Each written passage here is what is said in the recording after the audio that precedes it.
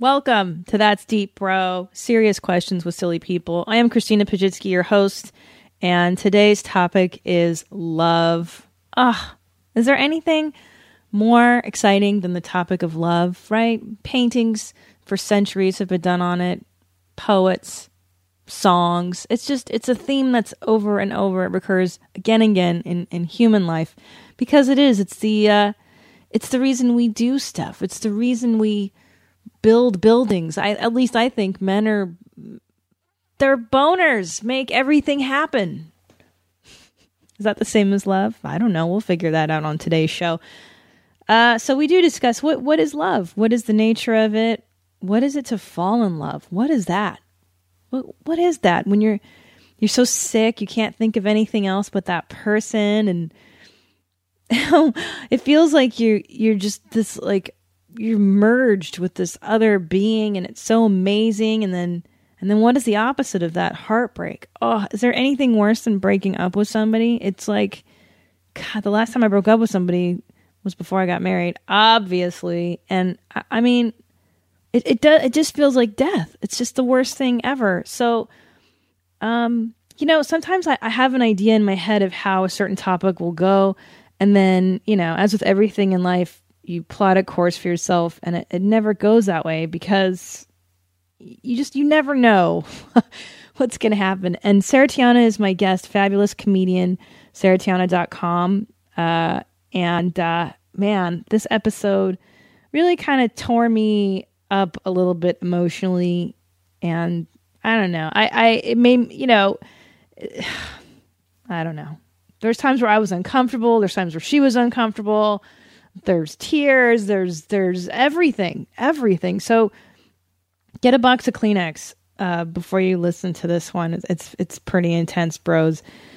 Anyways, on to some business though. If you like my show and when you would like to support it, I beg of you, when you shop on Amazon.com, and I hope you do for all of your life's necessities, they've got everything on there, dude. Do your Christmas shopping on Amazon. Can I tell you that I do that? I've been doing that for years. Why go to the mall?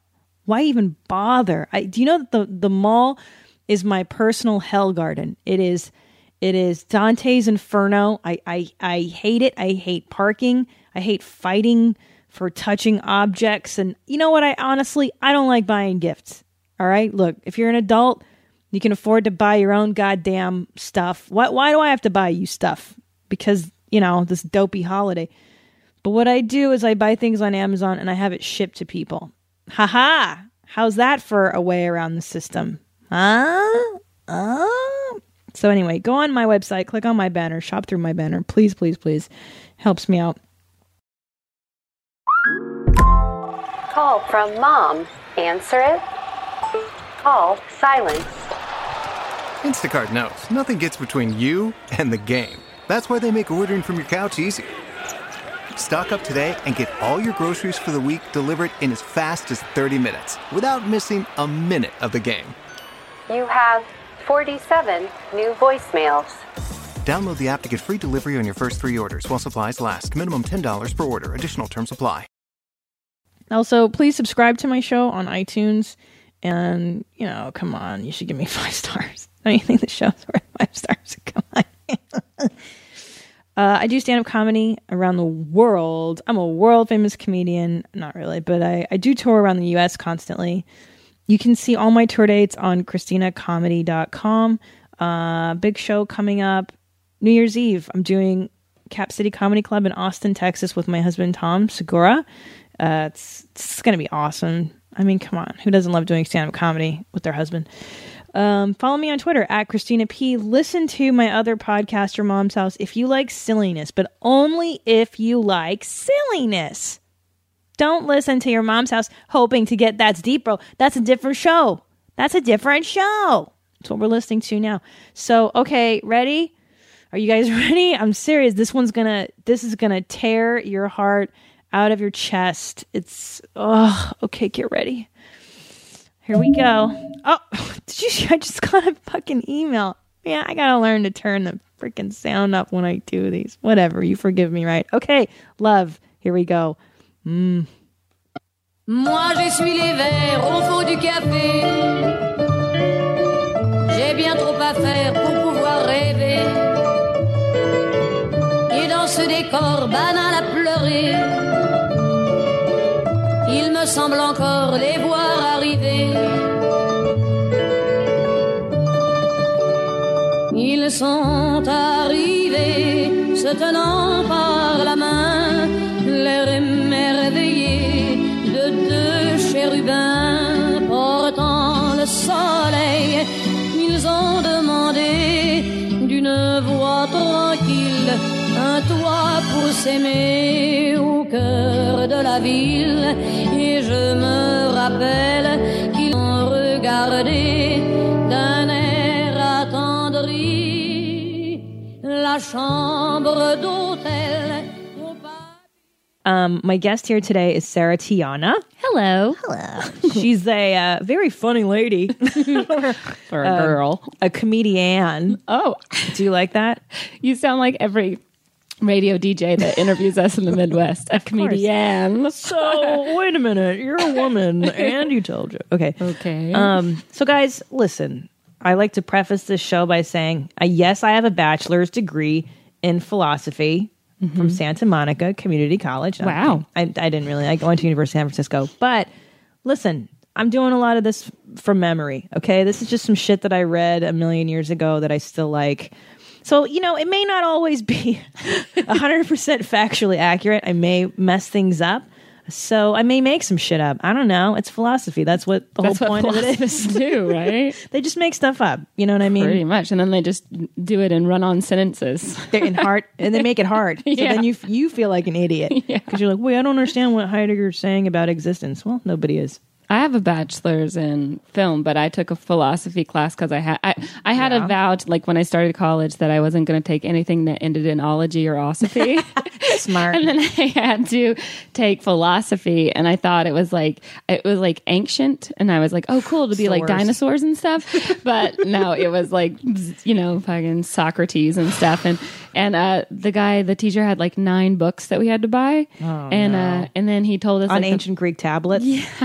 So expensive too. And then he said that we would only have 2 exams, and that one would be a midterm, and then we'd have a final, and that but they would all be based on the notes he gave in class. So I just took really good notes, and then I got like a B. And then he told us at the final, and I never bought any of the books. I just checked them out from the library.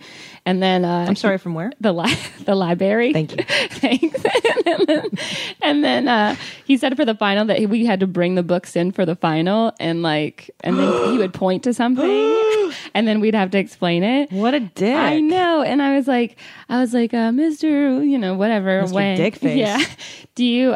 If we're satisfied with our midterm grade, do we have to take the final? And he was like, let me think about that. And then the next day he came back and he goes, no, you don't have to take the final if you're satisfied. You take really good notes, Sarah, so I know that you've been paying attention. I'm like, no shit, I've been taking good notes. Yeah, motherfucker, I can't afford them books. Yeah. So, I ended up getting a B in the class just because I was satisfied with that. That's solid. Yeah. That's a really good, that's a good grade. Because, you know what? Truth be told, I don't really like the ancient philosophers that much. No. Ugh. It's boring. Yeah. It's in fragments. It's like one sentence. Yeah, I can't believe that their books still hold up. You know what I mean? I mean, who's reading this? Oprah? No. It's no 50 Shades of Grey. Now, speaking of the Greeks, hey, I happen to have some Greek philosophy here to start our show off. Well, okay. So here's the thing, guys. We're doing the topic, which is everybody's favorite. Love. Oh. Meow. Double meow. So love, you know what? In my opinion, what philosophy I have read on love, philosophy kind of fails me personally in discussing love, because it's, you know what? Western philosophy is not great at doing feelings. We don't, old white European guys weren't big, feely, touchy guys. Like, they were working on stuff. They were touchy. They were touching themselves a lot. But I don't know if they were really good at expressing. Yeah, exactly. These guys were like, ivory tower types. So the Greeks kind of did have a better, I think, grasp. So here we go. Back in the day, back when men and boys loved each other in a meaningful way. Vomitoriums and that. Okay. There's 3 types of love. Okay. There's eros, agape, and philia. And eros originally meant love in the sense of a kind of passionate desire for an object, typically sexual passion. An object? Well, an object meaning there's a distinction between the subject and the object. An object could mean just somebody, not you, meaning the other. That could be an object, but eros is maybe a vibrator in the sense. Like eros, really? Eros is the love of desire, meaning to acquire, desire, and then wanting to acquire the other. So it is passion, it is fire, it is the lust of your loins, but it isn't called an egocentric love because it is ego-based. Is it like the object of your affection? Yes, right. So that it might not necessarily be the person you're with or married to. It's another person, right? It could be that too. Yeah. Very daunting. So eros, it says, to be a reason-dependent sort of love is to articulate a sharp contrast with agape, a sort of love that does not respond to the value of its object, meaning it's one-sided, right? Agape has come primarily through the Christian tradition to mean the sort of love God has for us persons. Okay, agape is that love. Like a familial love. Well, that's the next one, philia. But agape would be like godliness love. Like, you ever listen to Marianne Williamson or read The Course in Miracles? Or how about like just some new agey shit where they're like, you just got to project love. You must think of love like only. The Secret. There you go, but with love, right? That's how I see agape. Yeah, that's so like that you get what you receive. No, actually, I think it's giving independent of receiving. It is not. It is not a mutually shared thing. It's a one-sided. It's non-conditional. There you go. It's God. It's God. It's God. And then philia. That's what we're talking about. Affectionate regard or friendly feelings towards not just one's friends, but also possibly towards family members, business partners, and one's country at large. So philia is maybe you and me. We obviously don't have a sexual relationship. Right. Yet. No, not yet. The night is young. Okay. I mean, my parents are about to think that I'm probably going to marry a woman at this point because and they're like, well, you wear tennis shoes a lot.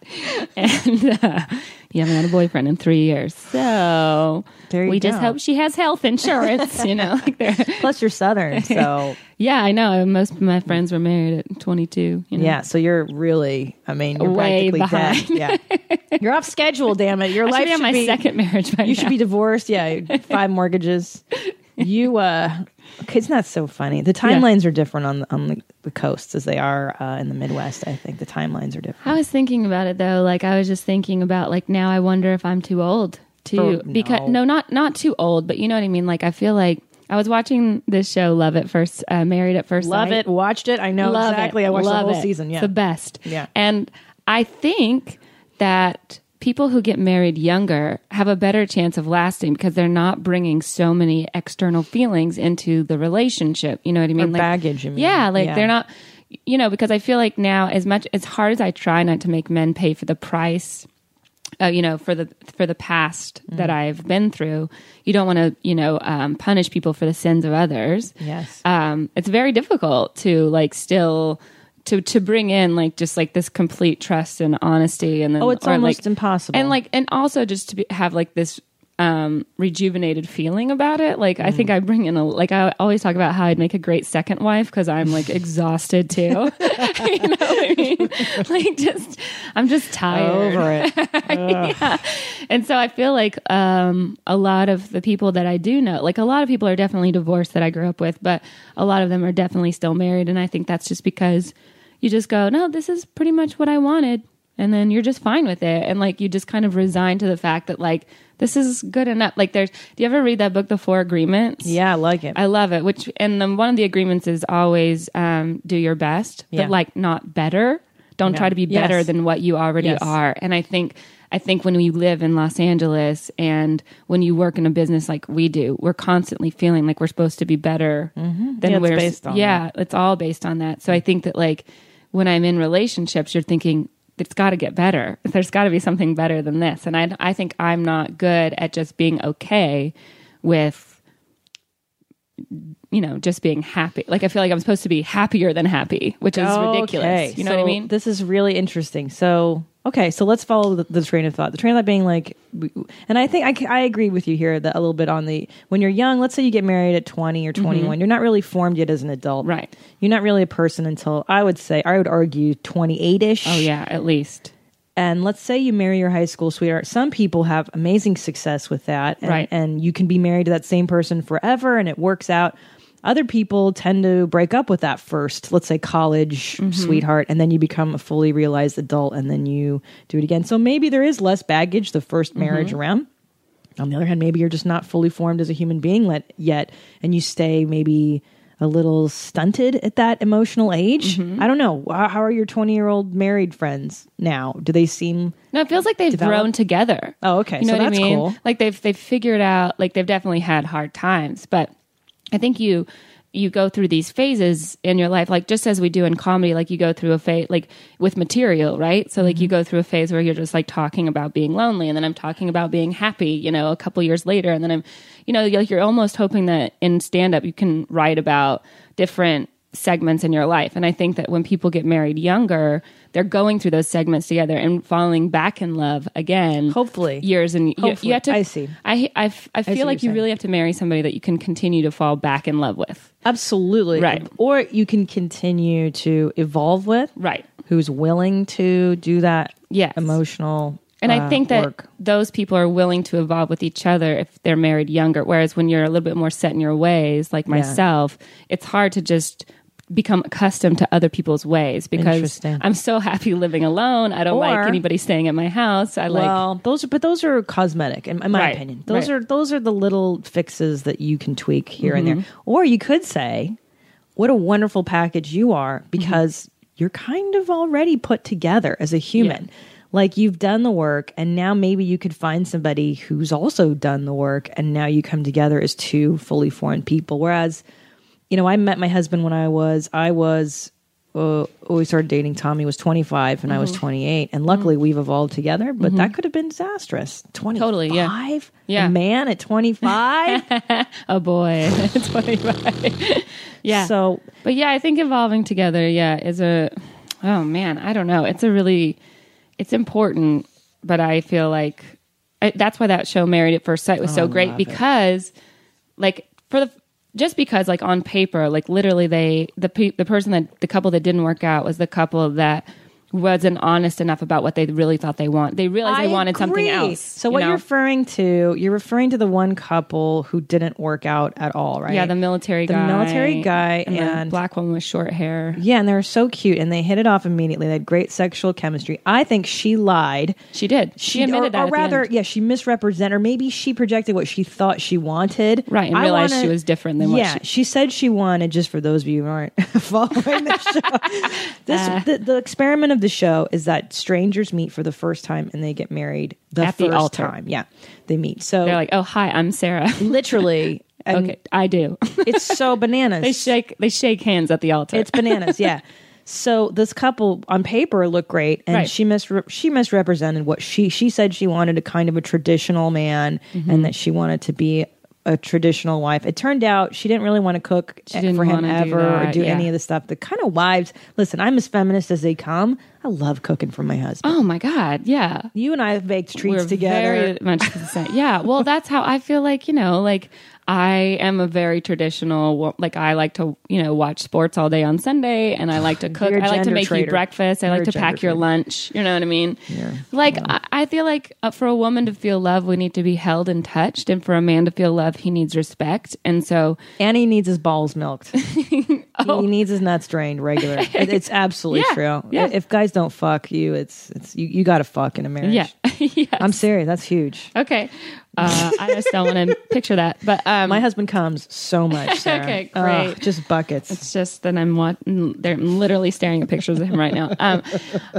But I feel like the couples, a part of the reason that the other couples did make it, and by the way, if you guys haven't watched the show, like a sociologist, a sexologist, and a psychiatrist pair these couples up based on their based on paper. And one of the girls like starts crying at the altar because she's so unattracted to the other guy. He's got moles on his face. Yeah. He's not that cute. Ends up falling in love with him because he's super patient with her and like he's so funny and she just falls in love with him. And so 2 out of the 3 couples make it. And I think a big reason that they make it is because they're almost forced to stay together when you just want to run. And like I feel like if I was forced to stay with someone and not just run, maybe a lot more relationships that I was in would work out. I gotta tell you this, and this is not a popular perspective that I'm about to give. People say to me all the time, why get married? It's just the same thing. It's just a paper. Why not just live with somebody? I'll tell you why. I lived with somebody, okay?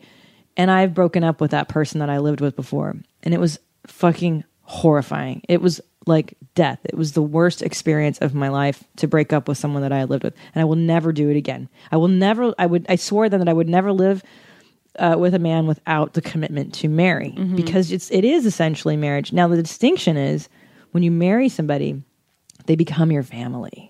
Now, legally, most people don't know this. My last name is Segura, and my middle name is Pajitsky, but it's such a fantastic stage name, Pajitsky, that I have decided to keep. But we're family. And it is harder to go, well, fuck you, I'm out. Right. Guess what, dude, you're my family. I don't walk out on my family, and I see him differently than I did when we were just dating. Like, we're a ride or die. You know what I mean? Like, I would take a bullet. We would eat each other's shit. Like, that's love. Yeah. It is different. So listen, you single broads, if you've got a boyfriend out there who's giving you that whole, what's the difference? There's a difference. Right. And don't live with a guy without a commitment. Thank you. Good night. That's true. What do you think? No, I agree. Yeah. Right. I don't think I'll ever live with another guy unless I knew for sure that it was, It's devastating. Yeah, it's too difficult. And I just don't want to upturn my life. And it's also like, I think it's another reason why, like, when people say, oh, when you date someone older, like myself, who's like 36, you go like, well, gosh, like they move so fast. And it's like, well, yeah, things move faster when you're older because you know more what you want and what you don't want. So if I don't want you, we're not even going to get past the second date. Yeah. It's all, you know what you're into, and you know what the deal breaker is already. Yeah. If I like you, then I'm only going out with you because I see this going somewhere forever. Of course, you don't have time. Yeah, I don't have time. But that's not to say, guys, if there are people living together and they're totally happy with it, please don't take that wrong. Like, if that's your jam, then by all means. But just in this, old broad's opinion, it does make a difference. Yeah, I agree. To me, it did. I don't know. I don't really know if it's what I want. I have no idea. When I was younger, I thought I wanted kids and a family and marriage, and the older I get, the less I want all of that. The more I just want to be happy and travel the world and hang out with my dog. Oh, it's the best. It really is the best. So, okay, here's the thing. Since philosophy has kind of failed me on this topic, I read this great book a while back called The Road Less Traveled.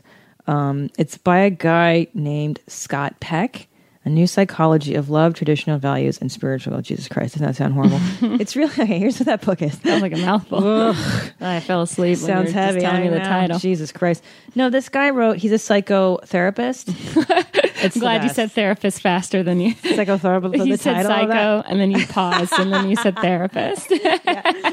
So, yeah, psychoanalyst, whatever. And he wrote this great book about what is mental illness and what is proper mental cognitive behavior in adults and what happens. Like, why do your wires get crossed? How to uncross them. And love is one of the higher forms of existence he talks about. So let's go through the motions. Let's fall in love today. Okay. So there's a few phases to love. We're going to talk about Eros because that's really the funnest one, right? Who gives a fuck about, come on, agape. Who cares about Christly love? Who cares about family love? The Duggars. Fuck out of here. The Duggars, right? That's about it. Really, nobody wants to hear about that. You want to hear about fucking.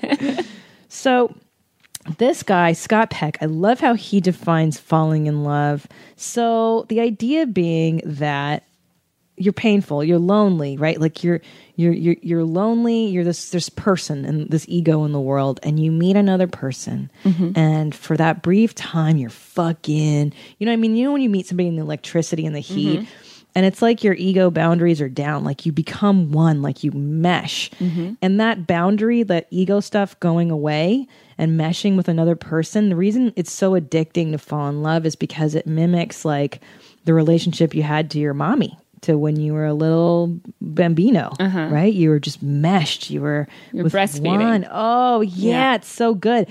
And then what really happens is eventually the beloved, the object of your desire, starts to do things that aren't as symbiotic, right? We used to do everything together, and now you want to watch the game on Sunday, and I want to go for brunch, and why don't you want to do that? And all of a sudden, And that's what happens eventually, that the fantasy kind of dies down, the erotic whatever dies down.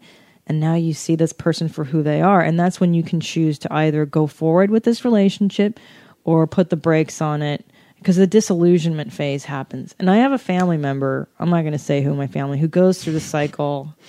It's just nonstop. My whole life, I'm so in love with so and so. This was the greatest person ever, and then 3 months later, oh, we're done. Oh, I can't stand them, because it's that perpetual cycle. And this guy Scott Peck says, is that his name? Scott Peck? Did I say Chris that? Peck? Scott Peck. He's like, you can't help who you fall in love with, right? That part comes. Let me see. Hold on. Oh, I love this. In some respects, the act of falling in love is an act of regression. The experience of merging with a loved one has in its echoes from the time when we merged with our mothers in infancy. Oh, isn't that creepy? Wait, say and that weird? again? So basically, falling in love is an act of regression. Like when you fall for somebody, you're emotionally and mentally regressing to the point of when you were merged with your mother during infancy. Like it's like it's the two of you against the world. All things seem possible, right? United with our beloved, we feel we can conquer all obstacles. We believe that the strength of our love will cause the forces of opposition to bow down in submission and melt away into the darkness. All problems will overcome. It's very interesting, I think. And then disillusionment, and now what? Anyway, I think that's a really neat way. That's very interesting, because like my therapist, we used to talk about like because I went through like anger with my mother, and then anger with my sister, and anger with my father, and a lot of it had to do with when my sister was born, because my mom got ovarian cancer like right after my sister was born. So here we have a new baby in the house, and my mom's going through chemo, and everybody's focused on those two, and then I'm just kind of like left in the dark, like, oh, now you got to take care of yourself by yourself, and that's where I decided like, oh, I just have to take care of myself and my family, and so I went through a lot, and then my therapist always said that like that's that relationship when you have that bond with your mother, and then a new baby comes in. It's a very different. Do you have a younger? Nope. Yeah. Only child. Because they say that it's kind of like if you are married and then your husband brings home a new wife and is like, what? No, I love you just as much, No but we're way. going to have this person live with us too. And I'm going to love them just like I love you, but I still love you. I just also love them. And like, that's the feeling that you get when you're a child and a new baby comes in. Fuck you know what that I mean? new baby. Right? So you have to spend so long getting over that, because here you just had a love between the two of you, and now there's a new wife in the picture, so to speak. So it's very interesting. What's that asshole with all the wives? The sister wives. That guy. Could you imagine? Yeah. You're like, well, I'm going to share this dick with two other bitches? No Yeah. way. Ugh. So your sister comes along is what you're saying. Yeah. And how old are you when your sister's 3.5. So that's your world. Mommy is yours, and Yeah. now mommy belongs to this bitch. Yeah. This new And now kid? mommy's sick, and like, and the baby's crying, and like everybody's taking care of mommy and the baby, And no one's taking care? taking care of Sarah. Yeah. So that was a tough, and then, but once as an adult, you realize that that's what happened, and then you just forgive and go, because everyone's just trying to do their best. You know what I mean? Dude. So it's so once I was able to like forgive all of that happened, we've all been so much closer as a family, and I've been so much happier. But I think that when you're talking about that regression of love in a relationship, I think that there is that point where you start going like, is anybody else going to come into the picture? I've been cheated on so many, like almost by every boyfriend almost. Seriously. Yeah. And it's like, and I know that has to be my own problem, because I'm obviously, it's not that these guys are assholes, it's that I'm picking them. Yeah, your picker's off, as Patty Stanger would say. Because I think a part of me needs somebody who doesn't need me a lot. Oh, you know what I mean? Yeah, intimacy issues. Yeah, I have that too. So it's like comedians. I tend to lately. I've become fixated on men that don't live in California. Oh, that's convenient. Yes. Hey, that's an easy way to not have to experience real, terrifying intimacy with another human being. Yeah, and I miss them, and then I want to see them, and then, then you just kind of get your hopes up, and you're like, oh, we're going to see each other in this state or whatever, and then it never works out, but I think that's because it's just a fantasy. It's not a real emotion. It's just like something to take up the time while I'm not ready. And I know a big part of it is that I don't want somebody to really see, like, I think I really have a low self-esteem when it comes to like either the way I look or what I do on a daily basis. I don't want people judging me for watching CSI on my couch all day. Right. You know what I mean? Right. And you want somebody to see the best parts of you, but showing people the worst parts of you is the time that they really can care about you. And that's very difficult for me to show. Oh yeah. Those terrible parts. Sarah, I think what you've just touched upon is everybody's central. Intimacy is the most terrifying thing, because what you're saying to somebody is, here's the yuckiest part of me. Here's the shit that I don't want anybody to see. Are you cool with this? Yeah. And if you're, I hope so, because I'm really being vulnerable here. And this is the biggest gamble of my life, to show people the ugly parts. I'll just tell you this. Like I guess it was about a year and a half ago, I was like, I had just gone through a breakup with this guy that I had been friends with for like 9 years, and we finally decided to like start dating. And like he was a math teacher. It was just like, and then he like we're so close for like a month and a half, just like everything. Finally, we were like both single at the same time, and it just seemed like everything was really working out. And then we went to Comic-Con, and then I had dinner or breakfast with his like brother and sister, and then he made me dinner, and we had sex, and he gave me like this 2-hour massage. And then the next morning he called me and dumped me over the phone. Whoa. And I was just like, what? Like it came out of nowhere. And immediately, and I was devastated. Immediately after that, I started dating somebody else that was going through a terrible breakup too.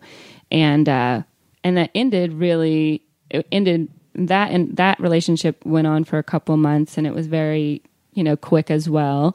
And I walked in on him having sex with someone else, like literally walked in on, and it was so devastating, like these two things back to back. And I realized like, well, obviously I wasn't like really over the math teacher, and I was just like running to kind of hide into this new relationship. And I was just devastated, like I couldn't talk to him or look at him. But I missed him. Even though you like see him doing this terrible thing, and it was on like the anniversary of his dad's death, and he was like saying that he was like doing this because it was just like he was just acting out. And I'm like, well, I'm more upset that like you didn't talk to me about it, that you didn't talk to me about your feelings. Instead, you just reacted and did this thing and lied to me. And so a couple months ago, we started talking again, and I was just like, oh, like I don't, I didn't really want to see him again. But then all these feelings came back, and I was like, well, maybe I should give it a shot, because maybe we never started from a fair place. Like we were both like going through a breakup. We shouldn't have been in that situation to begin with. And so maybe like, if we start from square one and we're both like fresh, like maybe things will be better. And then he just like left out of the blue again. And I was like, man, after I like psyched myself up so hard to like be okay with it again, I didn't even want to go in his house, like I didn't want to like, and so that's really difficult for me, because I feel like I just don't know what I'm doing wrong sometimes, you know, like I feel like I don't know if I'm just hiding or if I'm protecting myself by being with people because I know how they're going to treat me. And so then it's easier, because if somebody, I think like I've been talking about it on stage, but like dating assholes is way easier, because when they hurt you, you're not shocked. Yeah. It's the nice guys who really hurt you. And I think the math teacher was the nice guy for me. Like that really came out of nowhere. And when he hurt me, I didn't know how to trust anybody again. And again, you don't want to just keep like, you don't want to make people pay, the price because of the sins of others. But, it's hard. Like after you just get punched so many times, you're like, how do I get back in the ring? Like how do I just try and go out there and fight? Like literally my dog is my best relationship, because he wants to see me every day, and he likes all the food I make for him. He wants to sleep with me every night, nobody else. And so I think I just hit this place in my life where, and like I told you before we started, like I keep going on these dates and these guys are awesome. They're so great. And I'm bored. Like I don't want to be there. I think I just want to be alone because I'm terrified of like that nice guy hurting me again. You know, that's when it comes out of nowhere. Those are the ones that suck, you know. The nice guys, huh? You think that they put on the front and then they pull a switcheroony? Is that? I think nice guys don't know how to end it. You know? They don't know how to tell you that they're not happy because you seem like everything that they're supposed to want too. And when they realize that it's not what they want, they don't know how to end that, and they just stay in it so that you're continuing to think that everything's fine. And then they just have to do something really drastic, you know, like dump you over the phone or sleep with somebody, you know, like whatever it is. Like they have to shock you in a way just so that you're forced to break up with them. In a way. It's funny because I'm sorry, dude. It's so brutal that you're going through this. I'm sorry. Crying with you. I hate this. Don't be sorry. I'm like, I want to solve this. Like I want, I think everybody listening is like, can we please figure this shit out? No, I know. But I think a lot of times though, like, I think that's also the curse of being able to put my feelings into words is that I feel like I'm a guinea pig a little bit, you know, because if I wasn't experiencing this, I wouldn't be able to talk about it to other people. And then they wouldn't feel like, you know, then now they don't feel so alone. So I feel like as a comic, you know, I feel a responsibility to go through these things and then talk about them on stage. It just feels so unfair, you know, that's your thing. I feel like everybody gets a karmic bag of dog shit. Yeah. My karmic bag of dog shit is my mother who's mentally ill and I had to grow up with a fucking dickbag mom. Right. And then this is unfortunately, this is your karmic bag that you're going to have to work through to get to and it's so hard when you're in it to go like, what is it? Like, I want to forgive my mother. I want to love her. I want to find love. I want the agape, you know, I want that. Can't get there. Yeah. Maybe not this year. Maybe next year. I don't know. Yeah. But because we're in it, we can't see. I can't see. I don't know how to get out. But that's why I see a shrink. Yeah. I mean, I did too. What does your shrink say? Any insight into like, what is it? Is it the picker? Is it that you can't help who you fall in love with? That's what this doctor's saying. It's not an act of will. Falling at the beginnings. I mean, it's horrible. You can't control who you fall in love with. You can control some variables later, but the initial, forget it. I mean, obviously, like I am, you know, I think I am looking for something that's probably.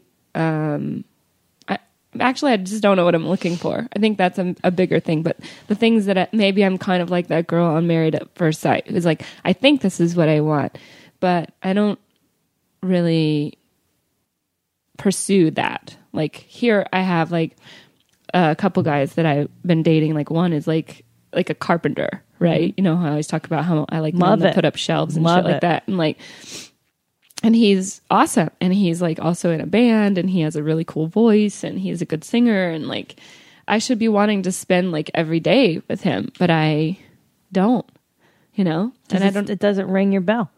You know, okay, here's that's the other part that's devastating is that I go like, maybe I'm just not attracted to people that are going to be good for me. That are going to ring your bell. Can I tell you something? And I know, and I don't want to say it because like, I have a friend that is going through something right now where she's in a current relationship where the guy she's with is on paper perfect. The guy I lived with on paper was an attorney, smart guy, the guy you're supposed to marry, and I was fucking miserable. I couldn't stomach him. And then I ditched that guy, and I ended up marrying a broke. We were broke, comic, kind of husky, bearded, smelly bear who I adore. Yeah, who's not you wouldn't. I don't know if two people would put us together back in 2005, but because it felt right. Tom Segura felt intuitively right, and now, and 10 years later, it's kind of spooky because our unconscious minds really melt. Like we both have similar family patternings that come together in a really ooky spooky way. Okay. And that shit's unconscious. And the reason Tom and I were like, drawn, it's unconscious. There's nothing. Right. So your wires, but that's not to say that, we're perfect or any, it's just a matter of those are your unconscious wirings, man. And maybe you got to let those wirings fly a little bit and maybe not reject those parts of you that feel quote unquote wrong. I'm not supposed to marry a broke ass comic, right? It's my mother's nightmare. My mother didn't come to our wedding. Do you understand? Yeah. Well, she's also crazy. Yeah. But Yeah. I'm sure my parents were terrified for me, but it ended up being the best decision ever. Tom Segura is the best decision I ever made in my entire besides getting the dog. The dog's number one and Tom is number 2. But there is something to that. There is the wiring. You're saying that I should just force myself to be with somebody that I'm scared of. Yeah. The one that you want to run from, sometimes is the one you might need to. Well, I don't know. What was your mom and dad like? What was their dynamic? I think there's supposed to be something in that, right? Don't you mimic what you see? They're like that's that. I talk about that on stage too. My parents have been married for over 40 years, and they've always had a great relationship, and like they've had this like agreement, like my mom takes care of everything on the inside of the house and my dad takes care of everything on the outside, and if anything from the outside ever crawls into the inside, he has to take care of that shit too. Okay. And they just have this like love for each other. It's not like an ooey gooey love, but they definitely care about each other and think of each other first, you know what I mean? And so I don't know. I mean, I guess maybe I'm like comparing that. But you said that every guy you've been with is a cheater, right? So that sounds like that's lying. So why is it, somewhere in your brain it's okay? Maybe you're attracting people that it's okay for them to lie to you? Like, did your dad lie to you or your mom, or lying? Is that an issue in your family, or cheating? No, they've never cheated on each other. And the lying, they let me down a couple times, when I was little, where they like just didn't protect me. And so like from bullies and stuff. And that was really tough. But no, I don't know. Yeah. I don't know where the lying and the deception comes in, unless I just feel like my parents said they loved me and then they didn't or something, or maybe I didn't think they did and I felt like, because they tell me that they love me all the time, but I think there were a couple times when they didn't show it, and I was like very upset with them for a long time about that. But I don't know. Who knows? Dude? Yeah, I guess there's this one part of my life that I can remember when I was like 6 years old, and I used to have to ride the bus all the time because we were poor and we had to ride the bus. And my parents always told me I had to be honest all the time. Like I always had to tell the truth. And there's this guy on the bus that like he had a radio, he had like a big radio, one of those huge radios, like black people have. Yeah, like a boombox, like Dave Chappelle carried.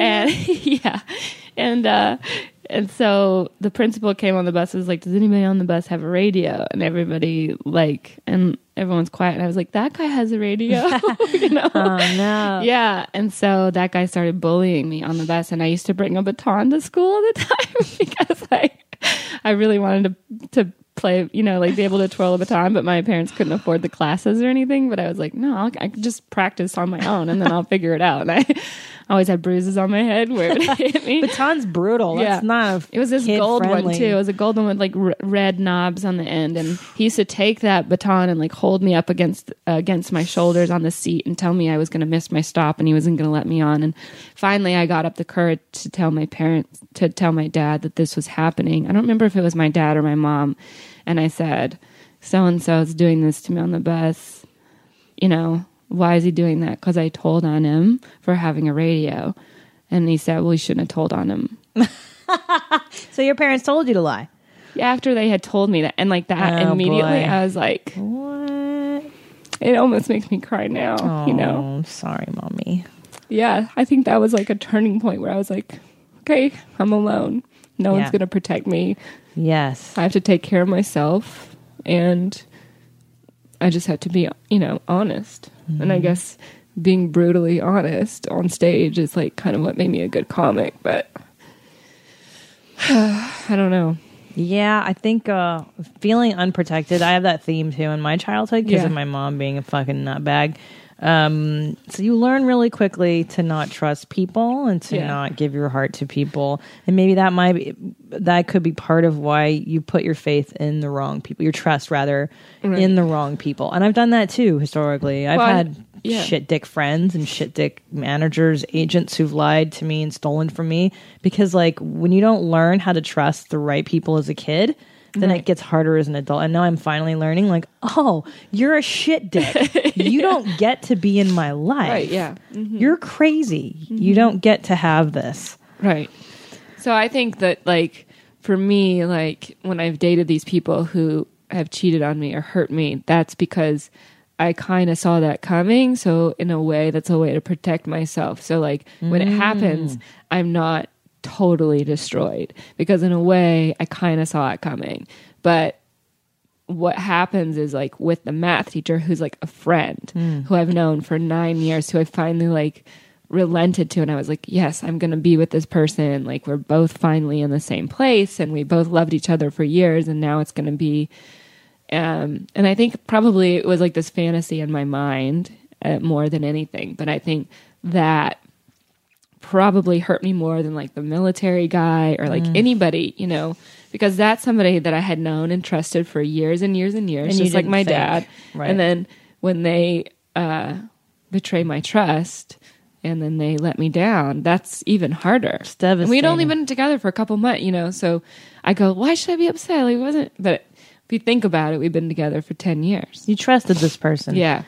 I had I shouldn't even talking about this one, but I had a boyfriend who I was friends with for many, many years beforehand. Mm-hmm. And when we broke up, he revealed such a colossal fucking lie to me. Mm-hmm. It was, you know, I can't go to detail. It was so fucking horrific. And you're like, you motherfucker, like we knew each other for how long? And you're going to tell me blank, blank, blank now? It was like, it's such a betrayal. And, and you're like, you of all people. Yeah.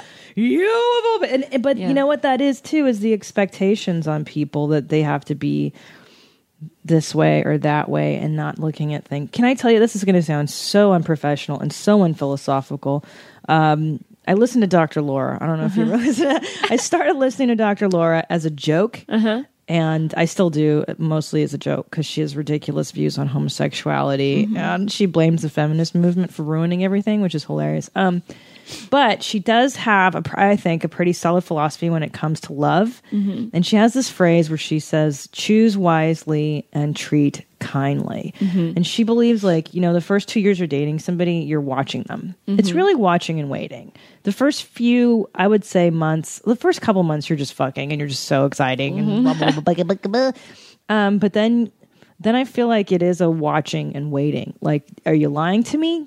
Does he lie? Does he do what he says he's gonna do? Is he taking tons of drugs? Is he gainfully employed? Like, I think ultimately men show the people rather, not, I don't want to get gender specific, show you who they are. And it's like, either we choose to see some stuff, obviously, but there's times when you will be victimized. I am not saying no. I choose to ignore a lot of red flags. Okay. But that's also because, like, I am afraid that I'm judging them based on past, you know? Oh, so you're overcompensating for shit in the past. Yeah, so I'm like, no, like, I see that that's wrong. Right. And I'll mention it. Okay. And then there'll be, like, some sort of excuse for it. And then I'll just be like, okay, yeah. Like, I'm just not going to... Right. I'm not just going to assume that they have, like, a wife and a kid, you know, or something, you know? Which they might. No, yeah, which they might. Yeah, I don't know. Yeah, because I do the same thing with crazy people because my mother's crazy. Right. And I'm always like, all right, is this are these residuals from having a crazy mom? Or am I overreacting to this person's behavior? Or is this person somebody I shouldn't have in my world? Right. So I have to check in with my shrink all the time and kind of be like, hey, am I out of line? Right. Why am I so triggered by X, Y, and Z? And that's just a rewiring of your behavioral. I mean, that's like your mind's mapping, man. You got to fucking all those wires across. Yeah. You got to uncross some wires, motherfucking shit.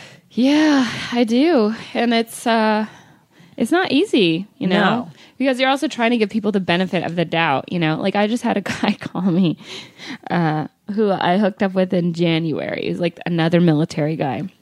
And, we just kind of kept in touch. I didn't have any illusions like this was going to turn into anything. But again, he lived far away. So I was like, he seems awesome. Perfect. Military, which means he's here all the time. Yeah, Marine. Yeah. Oh, yeah. Those guys are always around. Yeah. So, he had said something about coming to California like in April, and then that didn't come through. And, he asked me to join Snapchat so that we could like send each other pictures because he didn't like to show no, I never do any of that stuff. Me neither. I find it so weird. I think it's so gross. It's just for dudes. Dick pics are just for dudes. So that like a guy gets a pic. If I get a picture of a dick, I'll show it to other dudes.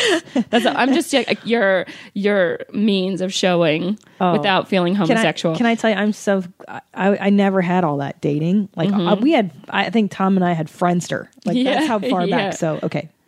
I'm foreign to all this shit. Yeah. So anyway, he asked me to be on Snapchat because he is in the military and he doesn't like to post on Facebook all these like crazy pictures of his life and stuff. And I was like, okay. And like we stayed in touch like Snapchat, but it was never, he moved in with some girl over the summer or whatever. And I was like, oh, that's awesome. Congrats. So we stayed friends. And then he emailed me out of the blue the other day, we still probably send each other a picture a week of wherever we are. And then he has emailed me and said, can you call me? I have a really selfish favor to ask. And I was like, okay.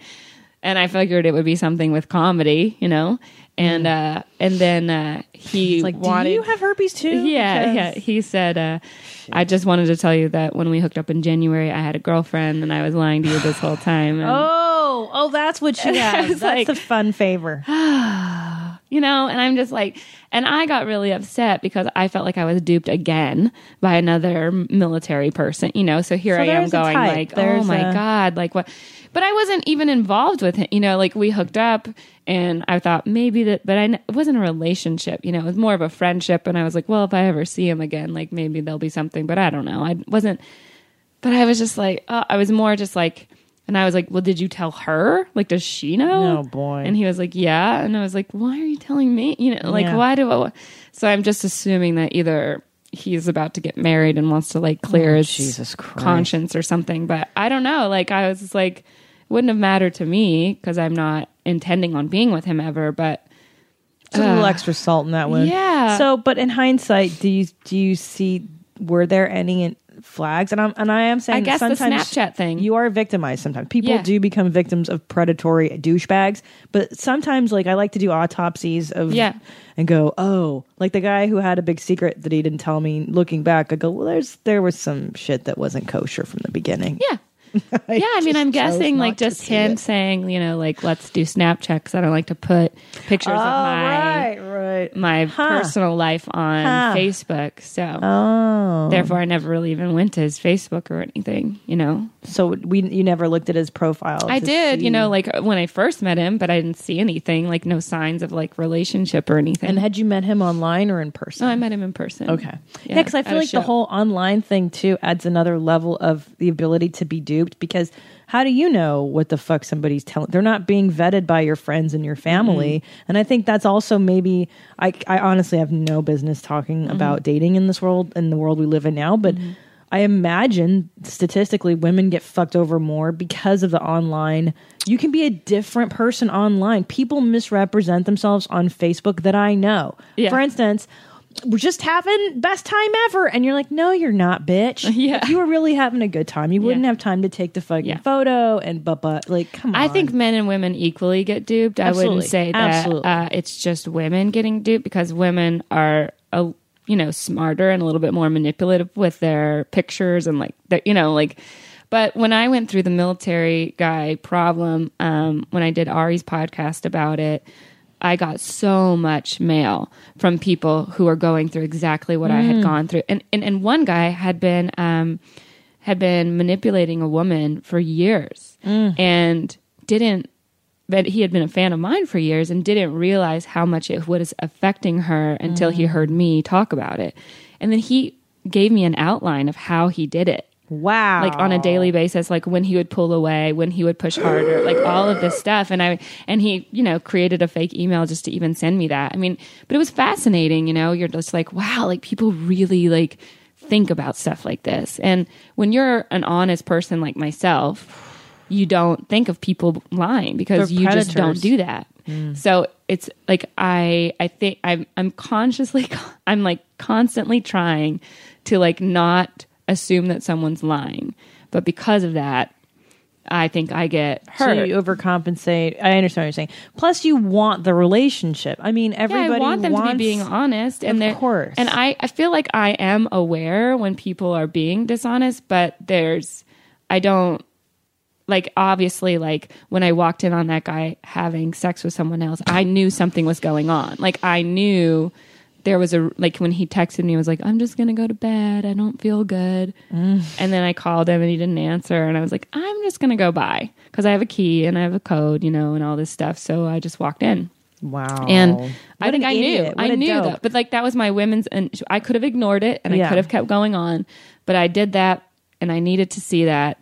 And I knew I needed to go through that to walk away because I wouldn't have. I would have just kept trying to take care of him and help him through his breakup as a way of like deflecting my own hurt from my own breakup. And so I realized that, but I am also much quicker at telling when someone's lying and getting out of it. But you still end up getting into it. And it's like the getting into it that I don't want to.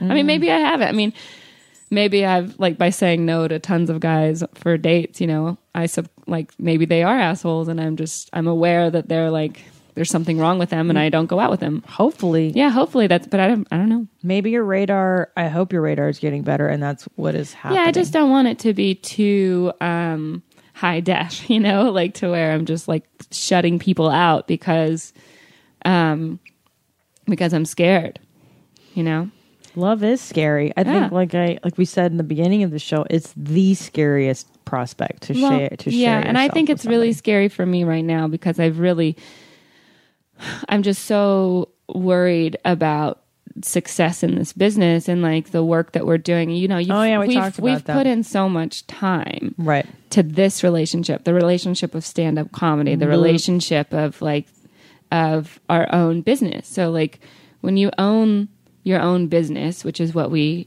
are, self-employed, and we employ ourselves, it's like you work so hard and you just don't want you don't want to lose focus. You don't want to lose your business. Can I tell you something? And I agree with you. And I recognize this fear, and this is why I've delayed having kids and all that stuff, because I'm so focused on the big show business.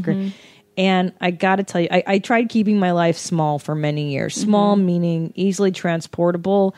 We don't spend too much money, so there's no risks. I don't have a dog. Even though, as long as you've known me, I wanted a dog. And I find that the more I add to my world, it's actually made everything better. So, for instance, like, you can only work on your career 8 hours a day, man. Right. Let's be realistically. Okay? If I do that. If you do that. And this goes for everybody listening. This is not just comedy. Anybody who has, and I understand, dude, having your own business is a full-time gig. But realistically, you shouldn't be. If you're doing 23 hours a day, 7 days a week, guess what? You're going to end up in a pool of your own blood, like Ariana Huffington did. I mean, stop. Yeah. You can't. You just can't. It's not well, sustainable. Even when people go to work, they're on Facebook a lot. Oh, for fuck's sake. I mean? When I work in an office, I work 2 hours a day.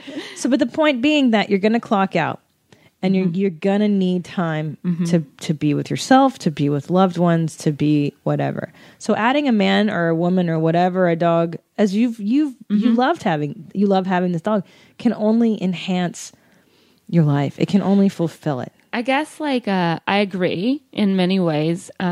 But this summer when I was like super depressed and like scared about like losing my house and like losing everything that I had, that having a dog made me even more scared because I was like, what am I going to do to his life? Like, am I going to have to give him up? Am I going, so that made me more scared. So like, I was like, what if I had a kid? You know what I mean? Like, I'd be so much more stressed out about like just keeping them alive.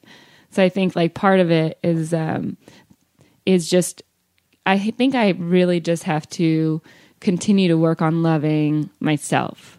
Ooh, because that's a good topic. That's like, best. That's the key, is like, until I'm willing to unconditionally love myself, then obviously no one else can love me, and they think that they can. And like I get people that propose to me when I'm on stage and stuff, but that's like not real. And like, they don't have to spend a nightly I mean, they probably want to spend nights with me, but like, but you know what I mean? Like, it's like, that's the fantasy, you two. That's the public representation. Yes, of you. Of course. Interesting you say that. Yes, I agree with you. It does help to have a partner when the shit hits the fan. Right. To have somebody to lean into at the end of the day. It really has helped me because I grew up alone. My mother's a crazy person and I grew up an only child. So most of my childhood was spent alone hiding from my mother, listening to records, like just trying not to be a burden on anybody, unfortunately. Right. So my biggest thing was like, I can't be a burden on anyone. I can't ask for help. I certainly can't have needs. Because that's a huge one that you learn as a kid. If your parents don't take care of your needs, then you learn to mask them really easily. And that's part of the struggle of love, is to allow someone to know those needs and know that they can care for you the way you care for them, and to continually care for that other person as much as you care for yourself, if not more. I think about Tommy. I think about myself. I love myself, and then I love him even more. Like, I try to make him. Well, I always think about my husband. What can I'm on the way home. What can I bring you something just to make your day nicer? Like that Dr. Laura shit, it sounds corny, but she does encourage women to be sweet. Oh yeah. Be sweet, man. You're not going to harm anybody in the house by putting your arms around your husband or your boyfriend, sitting on their lap and saying, I love you. You're fantastic. I'm so happy you're here. That goes with everybody. Yeah, everybody wants to hear that. Yeah, I love you. I'm so glad you're here. And you're love, amazing. And that's the force, the agape force that we're referring, is the universal. It makes the universe grow as love. It makes everything expand. Nobody gets better out of fear and anxiety. Nobody grows into a new way of being. Well, I have to constantly put myself in the position of the other person, because because I'm the same way as you. Like, I don't want to ask for anything. I don't want to ask for help. And like, that's what I realized like years ago when I was like, I was in like another bad part of my life where I was like, didn't have any money. And I was like, oh my God. And I was like, what am I really afraid of? Oh, I'm not afraid of losing my apartment. I'm afraid of having to ask for help. Ooh, girl. You know what I mean? That's what that's what I'm afraid of. And because to me, that feels like losing. Like I just lost. And, but then you have to just realize that this business is waves, and like if I had a friend that didn't ask me for help, I would be devastated if they were going through that and they didn't ask me. And so when I'm in a relationship and I'm feeling this way, like I don't want to tell them, I would be so upset. Just like with the guy that I walked in on having sex with someone, he was reacting because of the death of his father. And I was more upset that he didn't talk to me about that. Right. And so, because sex is sex, but hiding your feelings is different. Like, to me, that's way worse. So I have to just realize, like, if I was on the other side and, my boyfriend would just like, and I wanted to know what was going on and wanted to know that I was sad and wanted to help, like, I have to let him do that, because that's exactly what I would want him to do to me if he was sad, if he needed help, if he, Yeah. So I'd be pretty bummed if someone fucked somebody else. Yeah, over telling me. Yeah. I'd have a hard time. That's unforgivable. Well, yeah, of course. Tough. Like, that's like, that's horrifying. Obviously, like, that's, yeah. But it just added insult to injury with the lying about the other thing. Get your life, liars. Get your life. Now, you brought up a wonderful point, love of the self. And in this book by Scott Peck, The Road Less Traveled, I highly recommend it for anybody who's like, what is psychoanalysis all about? What the fuck are you talking about? What is therapy? It's such a great book to kind of wrap your head around what it is to, because I don't know what it is to be a healthy person. I didn't learn from my family.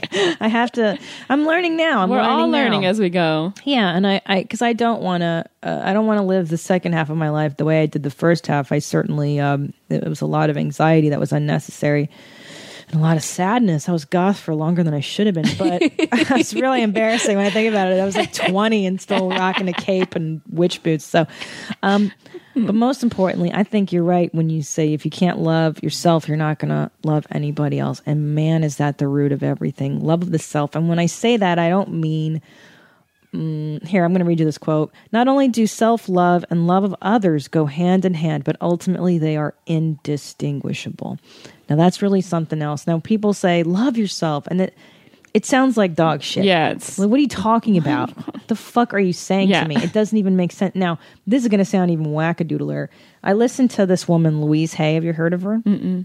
Man, if you want to do some head tripping, Louise Hay, she founded Hay House Publishing, and she's a new age publisher, and she was helping the AIDS epidemic in the 80s and helping people heal their bodies through self-love. She believes that every illness in our body is correlated to lovelessness, to to some thought that's fucking going, no, who knows, whatever. It's still a good theory. She does this thing where she goes, go to the mirror, look in the mirror, and just say, I love you. Mm-hmm. I'm serious, Sarah. Go home, go to your bathroom, and just say in the mirror, look in your own eyes. Uh-huh. Do you see how you're reacting? You're laughing because the thought of it is fucking horrifying. I know. And I know. why would it be? And here's the thing too, is like, I was just talking to Tommy about this, that I say awful things to myself. Yeah. My self-talk sometimes, I really monitor it because I say shit to myself that I would never say to my dog. Even, or to you. I would never, the way I self-talk, and I really have to monitor it and be loving as opposed to like, you're the worst. Yeah. You suck. Oh, you're so stupid. And like, what?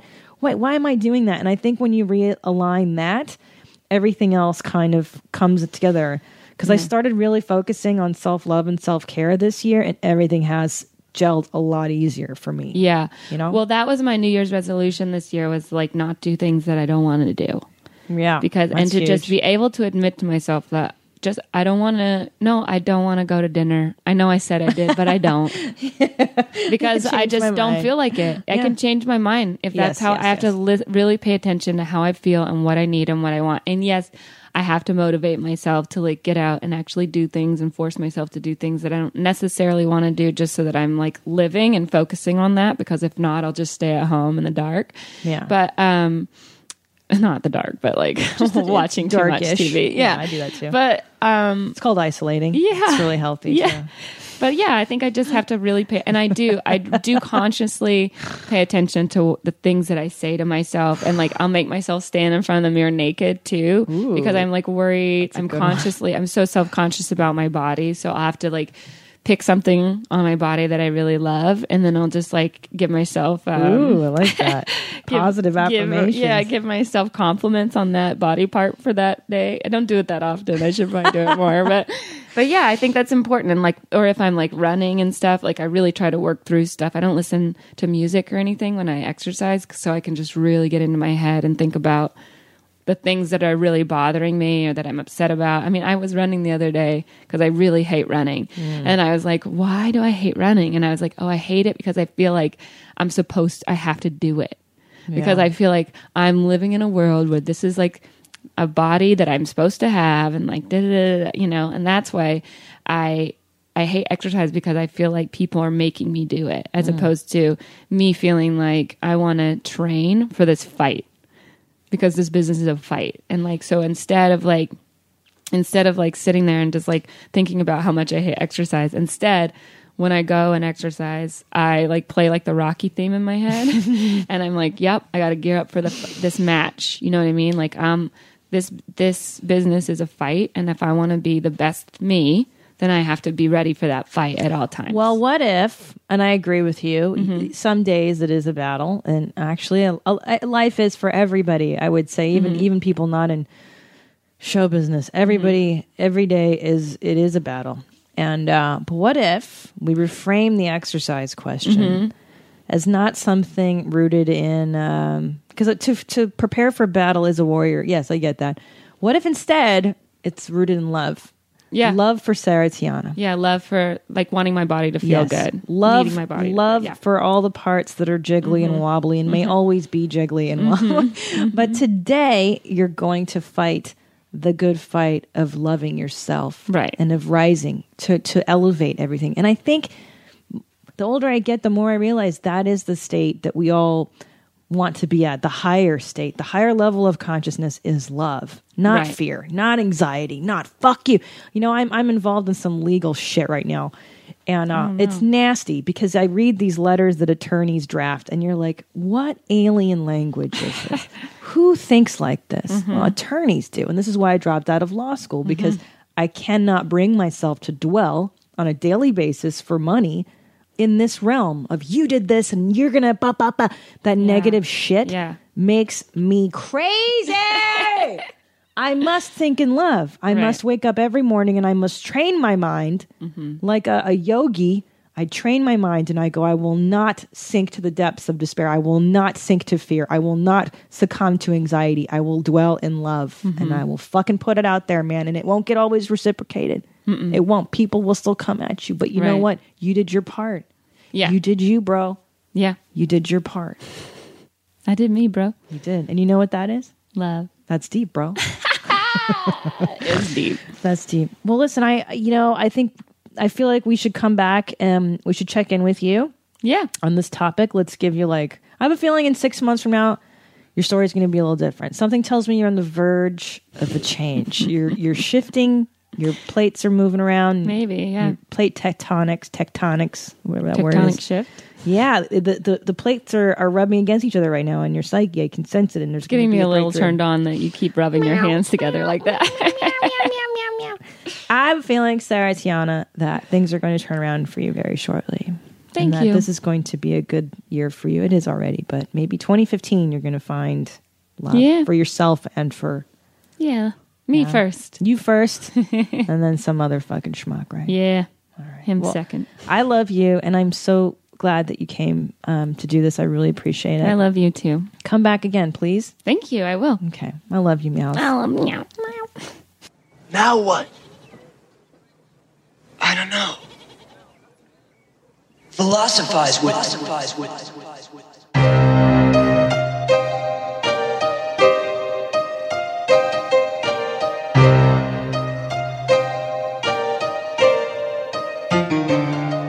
Yeah, it's Christina P, aka Miss Jeans. This ain't your mom's house, it's a different theme. Gotta be critically thinking. Like you caught up at a cocktail party, odd thoughts start to sink in. John Locke, or was it Socrates? Aristotle or Plato, maybe Hippocrates. Got us talking all properly, topically. Just a comedian discussing these philosophies. Serious questions, silly people. What's that? That's deep, bro. It is the ultimate metaphor for life, and you know what that is? What? That's deep, bro. That's deep, bro.